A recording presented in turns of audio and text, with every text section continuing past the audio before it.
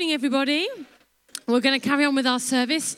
For those of you that don't know me, my name's Alice, and my husband and I are the site pastors for Cardiff Central, along with Paul. Matt and I often kind of tend to do lots of stuff in the morning, and Paul often does stuff in the evening. So it's lovely to be here this evening, speaking to you. Today we are carrying on our series in Nehemiah, looking at the book of Nehemiah. And I kind of wanted, before we dive in, just in case you missed last week or in case you don't know the book of Nehemiah, I thought it might be super helpful just to do a quick recap. James, last week when he started the series, he did a bit of laid out the context of Nehemiah. And I thought it might be really helpful to go over that again, just so that we feel like we're all on the same page. And I'd also just encourage you, as we look at the book of Nehemiah over the next few weeks, we're going to kind of major in on the first few chapters. I don't know how many, the first few chapters.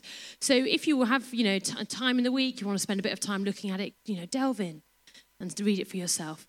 And I said, we are, as a church, going to be journeying through this book over the next few weeks. So the context of Nehemiah is that this is the lowest point of Israel's history. The events that happen in Nehemiah are at the point in Israel's history where they no longer exist as a nation. It's kind of towards the end of the Old Testament. It's not towards the end of the Old Testament in terms of where it is in the Bible. It's about halfway through the Old Testament. But it's towards the end of the period of history that the Old Testament covers. It's right at the end in that sense. And at this point, Israel no longer exists as a nation. They've been defeated by the Babylonians. The temple has been destroyed, absolutely flattened, and the city of Jerusalem has been decimated. The people of Israel have been taken into captivity and they have been scattered throughout the Babylonian Empire. So here they are. They have no king, no land, no identity. And then the Babylonians themselves are overthrown. They are overthrown by the Persians. And the Persian king Cyrus, he allows some of the Jewish people to return to Jerusalem to start to rebuild the temple. And that's what we can read about in the book of Ezra. And Ezra is the book before Nehemiah in the Bible, and they kind of come together. They're like twins together.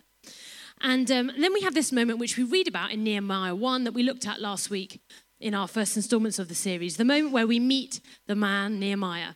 And right away, as soon as the book starts, we see a moment where he meets his brother and his brothers, some of his brother's friends, and the visitors. They fill Nehemiah in on all the events that have been taking place. They fill him in on how about the rebuilding of the temple. They fill him in on there's been a lot of tension between the people that have gone back to the people that had stayed. They're like the out-of-towners came back, and the people that had already stayed, the remnant, there was a lot of tension between them. We'll pick up on that throughout the series. But so they tell Nehemiah about that. And they also tell Nehemiah that the city walls are yet to be rebuilt successfully, that they are still destroyed. And the walls represented Jerusalem's security and identity as a city. And when Nehemiah hears this, he is broken. He is devastated to hear that. He's devastated to hear that the city is still open to attack, that it's still vulnerable. And that to some extent is also still like the laughing stock of the local area, that this city that was once so great and so powerful is now decimated and it can't even protect itself, that it's lost its identity. And Nehemiah is broken to hear this. And we read about last week in chapter 1 how he cries out to God. He is broken, and God gives him a vision in that moment of what it would look like to see that city restored, what it would look like to see the city of Jerusalem restored. And Nehemiah is broken for that vision. And then towards the end of chapter 1, we find out that Nehemiah is the cupbearer to the king.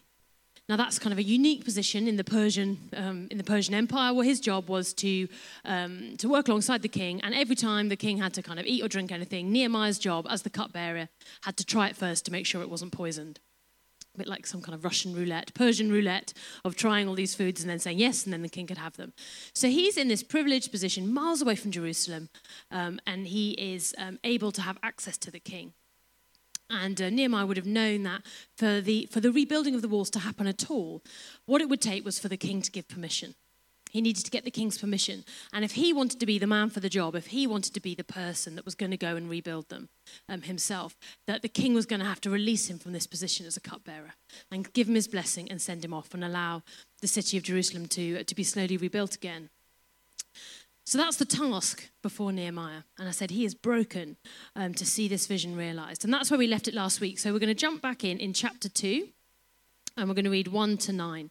It's going to come up behind me, but you can look it up in your Bible or your phone or whatever. suits you best. So here we go. In the month of Nisan, in the 20th year of King Artaxerxes, when wine was brought for him, I took the wine and gave it to the king.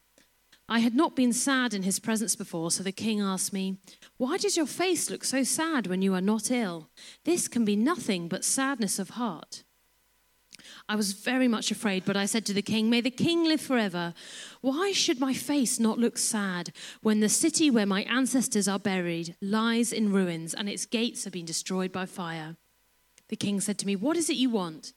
Then I prayed to the God of heaven, and I answered the king, "If it pleases the king, and if your servant has found favor in his sight, let him send me to the city in Judah where my ancestors are buried, so that I can rebuild it."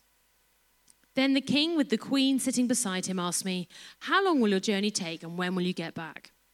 It pleased the king to send me, so I set a time. I also said to him, "If it pleases the king, may I have letters to the governors of the Trans-Euphrates, so that they will provide me safe conduct when I arrive in Judah? And may I have a letter to Asaph, keeper of the royal park, so he will give me timber to make beams for the gates of the citadel by the temple, and for the city wall, and for the residence I will occupy." And because the gracious hand of my God was on me, the king granted my request. So I went to the governors of the Trans-Euphrates and gave them the king's letters. The king had also sent army officers and cavalry with me.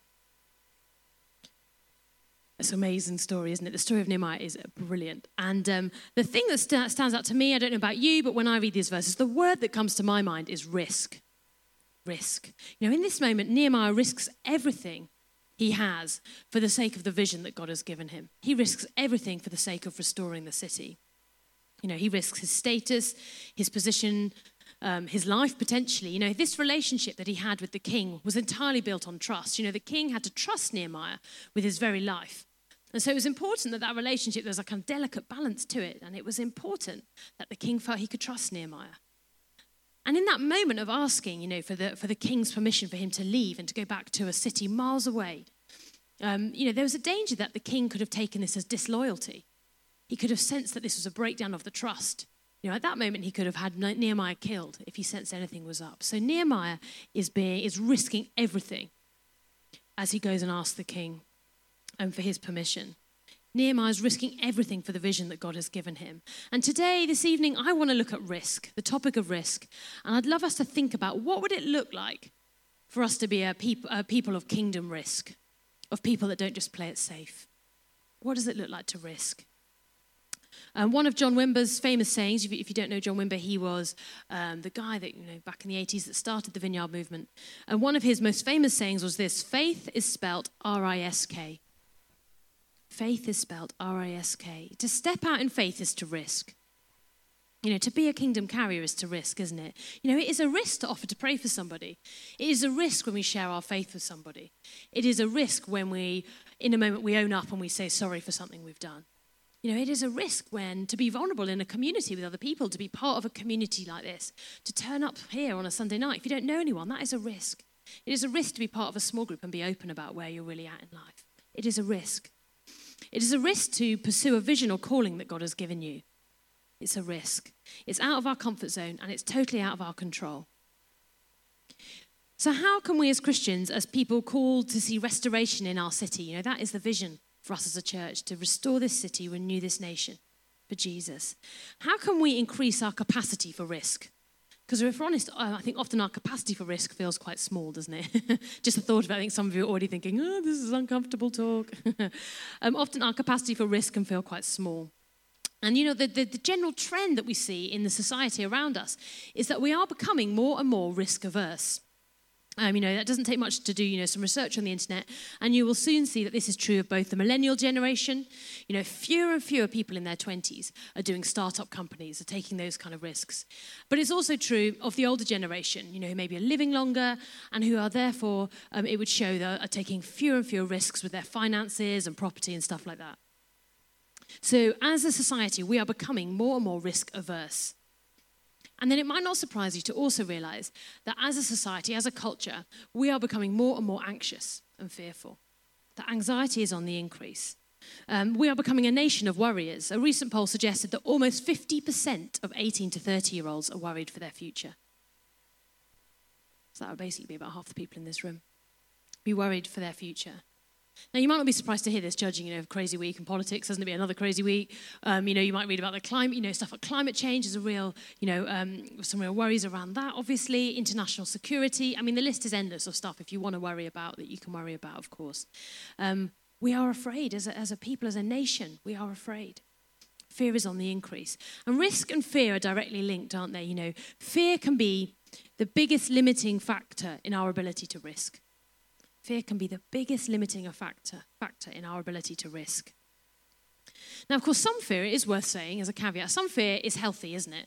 We need some level of fear in life because it warns us that there's actual genuine danger around us. The other day, or that was last summer, my husband and I, we've got 2 small kids, and we took them for a walk up to the Brecon, up to near Brecon, where there's those amazing waterfalls. You may have been there.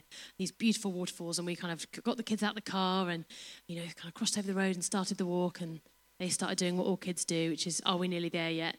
And you can literally see the car behind us still in the car park, like, not quite. Keep going, come on, sing some songs, gave them chocolate buttons every, step of the way. That's how we parent. And off we went. And, I remember we'd walked for maybe half an hour, 45 minutes, and you could hear the roar of this waterfall. You could hear the crashing water, this 80-foot drop of water. It was powerful, it was loud. And as we approached it, I could see my kind of kids scampering off. And I looked up and realized that there was surprising lack of health and safety around these waterfalls. There was no barrier, there was no gate, there was nothing, literally just a sheer drop, an 80-foot drop down. So my kids are running off, and I did what all mums do, where I screamed loudly, pulled their hands and yanked them back and made them stand further back than anyone else near that waterfall. They were not going too near it. But it was, it was amazing, but it was loud, and there it was dangerous. I think that wasn't too crazy of me. You all look like you're thinking I was crazy and over the top. But fear alerts us to danger. We need fear in our lives to some extent. A healthy fear alerts us to danger. Fear isn't wrong. It isn't a sin. It's not a sin to have fear. It can alert us to danger. But when fear comes from a place of brokenness, it can stop us living the lives of faith that God designed us for. There's a real danger as Christians that we can let fear control us. And in doing so, that we never pursue the lives of kingdom risk that Jesus has called us to. That we let fear get the best of us. Those moments, have you ever seen that horse racing, where a horse kind of runs to a jump and then just, oh, no, not going to do it. And it kind of bolts before the jump. Refuses at the last minute. It does that because of fear. I don't know about you, but sometimes in my Christian life, that's what it feels like. There's a moment to do something, to take a step, and you think, oh, no, not going to do it. A moment when you could have shared your faith, when you could have pushed a little bit deeper, where you could have offered to pray for somebody, where you could have stood up for an injustice that you'd seen, where you could have said sorry or spoken honestly. There was a moment like that, and you bottle it like a horse at a jump, where fear gets the better of us. It stops us living the lives of kingdom risk that we were designed to live. I kind of also want to say at this point as well, as we talk more about fear alongside risk this evening, that I'm aware that as I speak this into the room, that there'll be people here this evening for whom fear is, at a debilitating level in your life, that you live with a level of fear and anxiety and worry in your life that is a real issue. Some of us are struggling with that this evening. And the thing I'd love you to hear this evening, if you don't hear anything else, just tune into this. Your Father in heaven loves you. He loves you. He wants the best for you. And he understands that sometimes, our brokenness can go so deep that we have levels of anxiety that are, just off the charts. He understands that, but he doesn't want to leave you there. He wants you to be restored in a place of restoration yourself. And so maybe the risk that you take this evening is to talk about that for the first time, to talk to someone about that. Maybe it's to engage with some of the pastoral care that we offer as a church.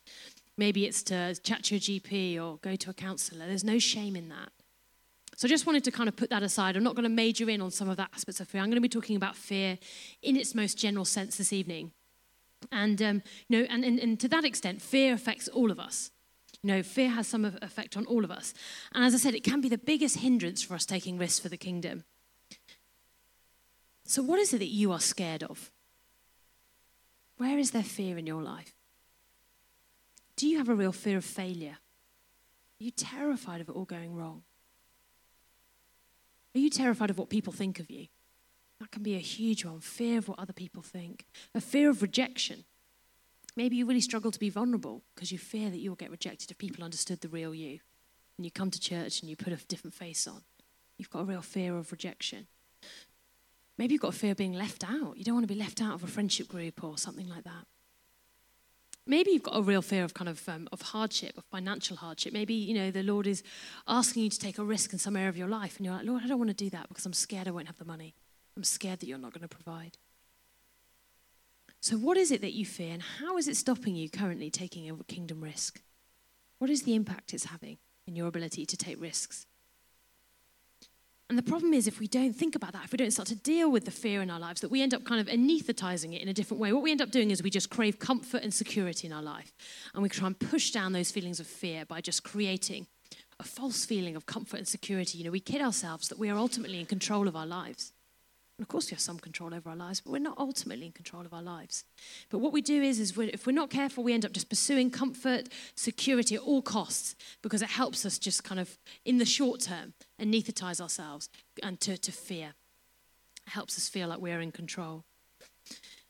And for Christians, that can be the case even with our faith. We can just seek the comfortable parts of our faith to help us push down fear in our lives. John Ortberg, a Christian writer, a Christian leader in the States, says this: millions of people in churches want some of the comfort associated with spirituality, but they don't want the risk and challenge that go along with actually following Jesus. We want the comfort associated with spirituality, but we don't want the risk and challenge that go along with actually following Jesus. I think Jesus wants to kind of wake us up as a church, not just this church, but the church around the world, to wake us up, dust us off and get us actually living the lives of kingdom risk that he's designed us to do. And then a huge step forward in thinking about this, a huge step forward is to realize that to some extent, the fear we feel when we risk will never completely go away. Now, that's not to say that we don't deal with levels of fear in our lives, that we don't, process them with Jesus, that we don't look for breakthrough. But we do have to realize that to some extent, risk will always involve some level of fear. Just think about any time you risked anything, you would have felt scared to some extent, wouldn't you? There will always be some fear when we risk. That's part of it. But faith looks like doing it anyway. Faith looks like doing it scared. Faith is recognizing that we will always feel fearful, but we do it scared. And that's what we see Nehemiah is able to do. I find verse 2 in that chapter we just read really comforting. I don't know if you noticed it when I read it out. There's the moment where Nehemiah senses this is his opportunity to seek the king's blessing, to seek the king's favor, to return to Jerusalem and start rebuilding these walls. He senses the moment. He senses the Spirit of God there. And what does he say? He tells us, the reader, he says this: I was very much afraid. Thank you. So honest, Nehemiah. Thanks for telling us. He's terrified. But he doesn't bottle it. He's terrified, but he doesn't bolt the fence. He doesn't refuse to jump. He still does it. He does it anyway. He takes the risk. He feels afraid, but he doesn't let that feeling of fear overwhelm him. John Ortberg, who I just quoted, also says this: I never want the no of fear to drown out the yes of faith. I never want the no of fear to drown out the yes of faith. That's what we talk about. That's what I'm talking about when I'm talking about the art of doing it scared. Not letting the no of fear drown out the yes of faith in our lives. So how is Nehemiah able to do this? How is it that he's able to say yes to faith and no to fear in that moment? Well, firstly, you'll notice he does it from a place of deep connection with God. What we saw about Nehemiah in chapter 1 was that he was deeply connected to his Father in heaven. That's the first thing he did when he heard about the state of the walls in Jerusalem. He didn't start planning, didn't start doing, didn't start calling a meeting. He talked about it with God. He was deeply connected with God. He sought the Lord's heart and he said, Lord, I need your favor. He wanted to do this in step with God. He did it with his eyes fixed on God. He spends his time praying, fasting, talking to God. He's alert to the presence of God. That moment when the king in verse 4 says to him, what's going on, Nehemiah? You look a bit sad. What is happening here? And there's that moment in verse 4, it says this: I prayed to the God of heaven and I answered the king. Just like a split second in a heartbeat, obviously in his brain, didn't say it out loud, I'm sure. He just literally did a little arrow prayer, which I'm sure we've all done at times. We were like, God, I really need you now, please, amen. And then went for it. He talks to the king. He's taking this step of faith with his eyes fixed on God. He's deeply connected. It's from knowing God deeply that he's able to sense the moment, when is the right time. It's from knowing God that he knows he knows his identity as he does this. Nehemiah knows who he is, who God has called him to be. He knows the vision that God has given him. He knows where his identity lies. He knows which king he is really called to serve. Is it this earthly king or is it his king in heaven? He knows which king he is truly called to serve with his life in that moment. He's deeply connected to God. A few weeks ago, I spoke on Easter Sunday, in fact, and I was telling was talking about how the last 6 months I've been doing a spiritual formation course, which I found super helpful in terms of going deeper in my faith and working out where is it I want to see breakthrough in my life, where is it I want to be, in the next kind of year, 5 years, in terms of my faith. What kind of person do I want to be? What person has God made me to be? And some of the things that I've been thinking about over the last 6 months is, where in my life does fear and anxiety hold me back? Where is it that I say yes to fear and no to faith? And the thing that I have not been able to get away from in the last 6 months has been how vitally it is important that I stay connected to God, that I stay connected to Jesus. That is the single most important thing for me, to begin to live a life with more freedom from fear and anxiety. It's maintaining that relationship with Jesus, my connection with Jesus. And I've always struggled in my life at times I've kind of, right, I'm going to do this, I'm going to, pray at this time every day, and then I'll do it for a while, and then it doesn't feel very life-giving, so then I stop doing it because I want to be religious, so then I stop doing it, and then there's a few months where it's a bit all over the place, and then I go back to doing it religiously, and to me, I'm not sure if that's anyone else's experience here. That's always been my case, but as I've been doing this course, I've realised, my heart behind it is that I want to stay deeply connected to God. And that is what is making my time with him life-giving. It's because I realize that I'm fully dependent on him. If I want to be the person that God has called me to be, if I want to see this, the stuff that's on my heart to see, the vision that God has given me for my life, for this city, for the role that I have here, if I want to see that happen, I have got to stay deeply connected to him. I'm not going to be able to do it on my own. In those moments, I'll always say yes to fear and no to faith, unless I'm deeply connected to my Father in heaven. So Nehemiah, he shows us what it is to risk from a place of deep connection to God. Secondly, he risks from a place of obedience. I love that song we just sang at the end. I didn't even know we were going to sing it today. Let my heart be yes to you, Jesus. That we will be obedient to him. Nehemiah, to some extent, is just doing what God has asked him to do. He's just being obedient.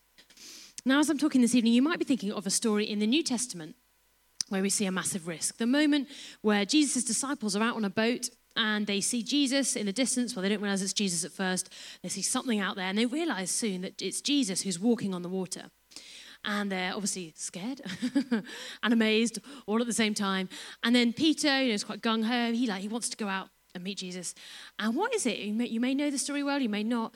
But what he does is he says to Jesus, and before he steps out of the boat, he says to Jesus, "Tell me to come to you. Tell me, Jesus, to come to you. Command me to come to you, and then I'll do it." Because you see, Peter in that moment, he doesn't want to step out the boat if it's not what Jesus is asking him to do. He's not going to step out the boat unless it's because he's being obedient to what Jesus is asking. He doesn't want to take a risk unless it's out of obedience. He's not just going to take some kind of crazy risk to kind of just walk on the water if it's not what God has asked him to do. And this is what we're talking about this evening. Taking a risk from a place of obedience is very different to just risk-taking for the sake of it. There's a danger when you hear talks about risk and the Christian life and risk that we kind of paint a picture of the Christian faith as just one crazy thing from another, and it's kind of like adrenaline Christianity, going from one thing to the next thing, and woohoo, off we go. And then, sharing stories and woohoo, and it kind of feels like it's, all kind of pumped up, hyped up, that kind of thing. There's in that, but if we're not risking from a place of obedience, then we can react in that kind of shallow way where we just go from one thing to another. Kingdom risk in obedience to Jesus, it sometimes looks like staying put. It's not always chasing the next thing. Sometimes it's about staying put. Sometimes it's honoring our word. It's always honoring our word. It's staying put and doing the stuff that we said we would do. It's honoring our marriages, the people that we've committed to in our life. Sometimes it's staying put. It's serving other people. It's putting other people's needs first. It's not always chasing the next thing to the next thing. Now, I'm not talking about adrenaline Christianity. I'm talking about risking from a place of obedience to Jesus. So we see Nehemiah risking from a place of obedience despite the fear that he feels. And that's something I've been kind of experimenting with in my own life. The other day, I dropped the kids off at school, and then I was walking along with a friend of mine, and she started saying how she'd really hurt her shoulder. And I pretended I hadn't heard, to be honest. Didn't want to pray for her.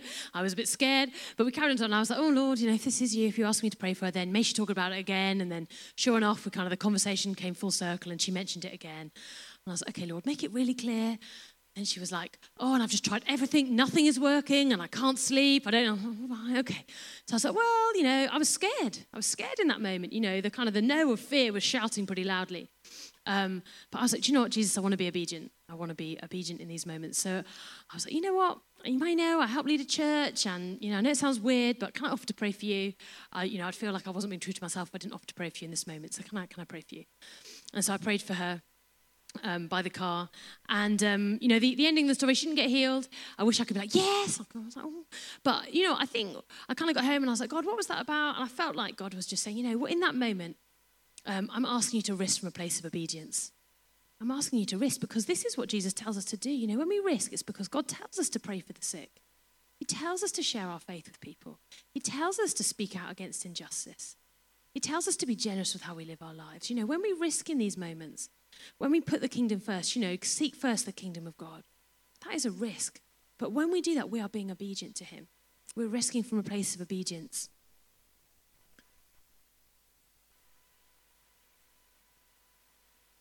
Where is God asking you to step out in obedience? Where is he asking you to step out in obedience? Where is he asking you to risk? Is it in a relationship in your life? Is it in your family? Is it in your workplace?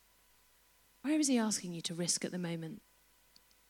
And where is it that you're being disobedient because you're staying in the boat? Where is it that you're just staying in the boat? Giving into fear, letting the yes of fear shout louder, the no of fear shout louder than the yes of faith.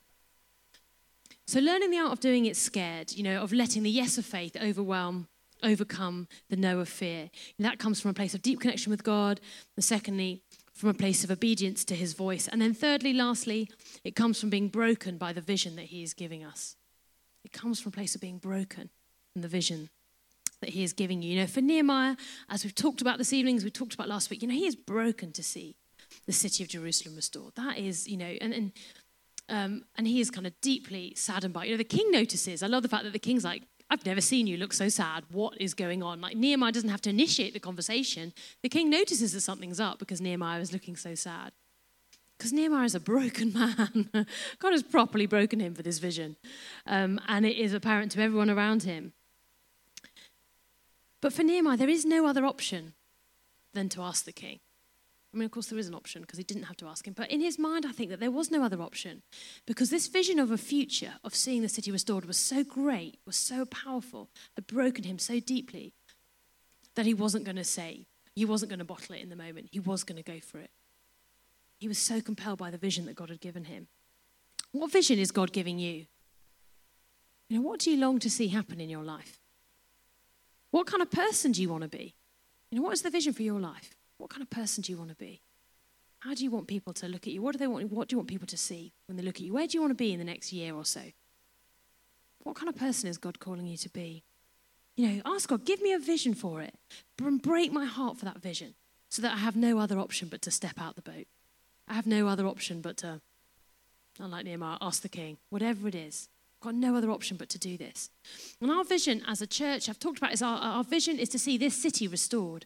And for us to see this happen, we will have to continually say, God, give us your heart for this city.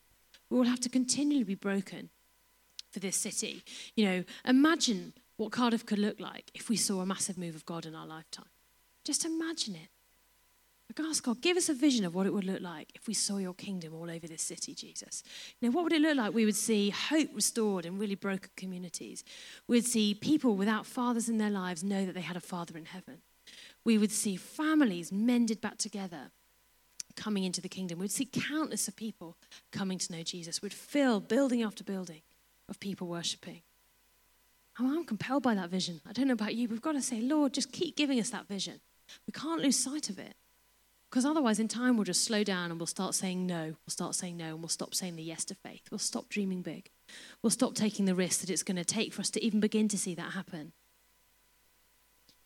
And of course, being broken by the vision that God is giving you for your life, for this city, for, even bigger. Being broken by that comes from a place of deep connection with him and from being obedient to his voice in your life. Those three things that I'm talking about, they're connected with each other, aren't they? They're all interconnected and they help us say yes to faith, yes to risk and no to fear. Now, I don't know about you, but I'm not sure if you noted it, but how this passage ends, how those few verses end in chapter 2. So Nehemiah goes in and, he kind of tentatively susses out the situation with the king. And then the king says, well, how long will you be? And he thinks, yes, pretty much is a yes, right? So then he goes for it. He's like absolutely audacious. I won't read it all out again, but so he goes in with nothing, and this is what Nehemiah leaves with. So he goes in with absolutely nothing, and he leaves with this.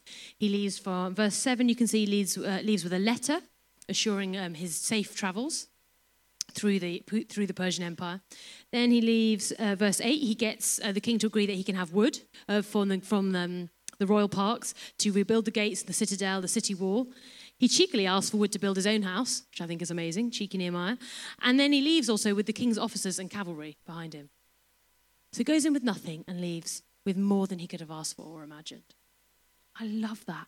In that moment, Nehemiah finishes at the end of that short chapter. He knows what it is like to be fully dependent on God.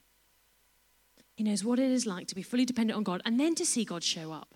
Verse 8, he says, he knows that the gracious hand of the Lord is on his life. In that moment, that deep reassurance that comes when you take a step of faith and then you see God turn up and do more than you could have asked for or imagined. Nehemiah's learned what it is to do it scared and then have the pure joy of seeing God turn up. Of knowing that God is good and he can be trusted. Knowing that God is good and that he can be trusted. Now, that's not to say it was plain sailing from here on in for Nehemiah. That's not to say every time I step out in faith that it will all work out gloriously. The story I just told of praying for my friend that didn't have the ending that I wanted. I wanted her to be healed. But when you start to step out in faith, when you kind of build that spiritual muscle of being able to step out and say yes to God, yes to faith and no to fear, you will see God turn up in your life in more ways than you could ask for or imagine. You will learn that God is good, that you can trust him. You can trust him, even if it all goes wrong. You can trust him with your life. When we step out in faith, when we risk, we learn the art of doing it afraid. We learn the art of doing it anyway, recognizing that our fear will never go away. And when we start to do that, we realize that God is more good than we could ever begin to imagine, that he will never leave us or forsake us, that we can trust him with our lives. Should we stand? I'd love just to pray.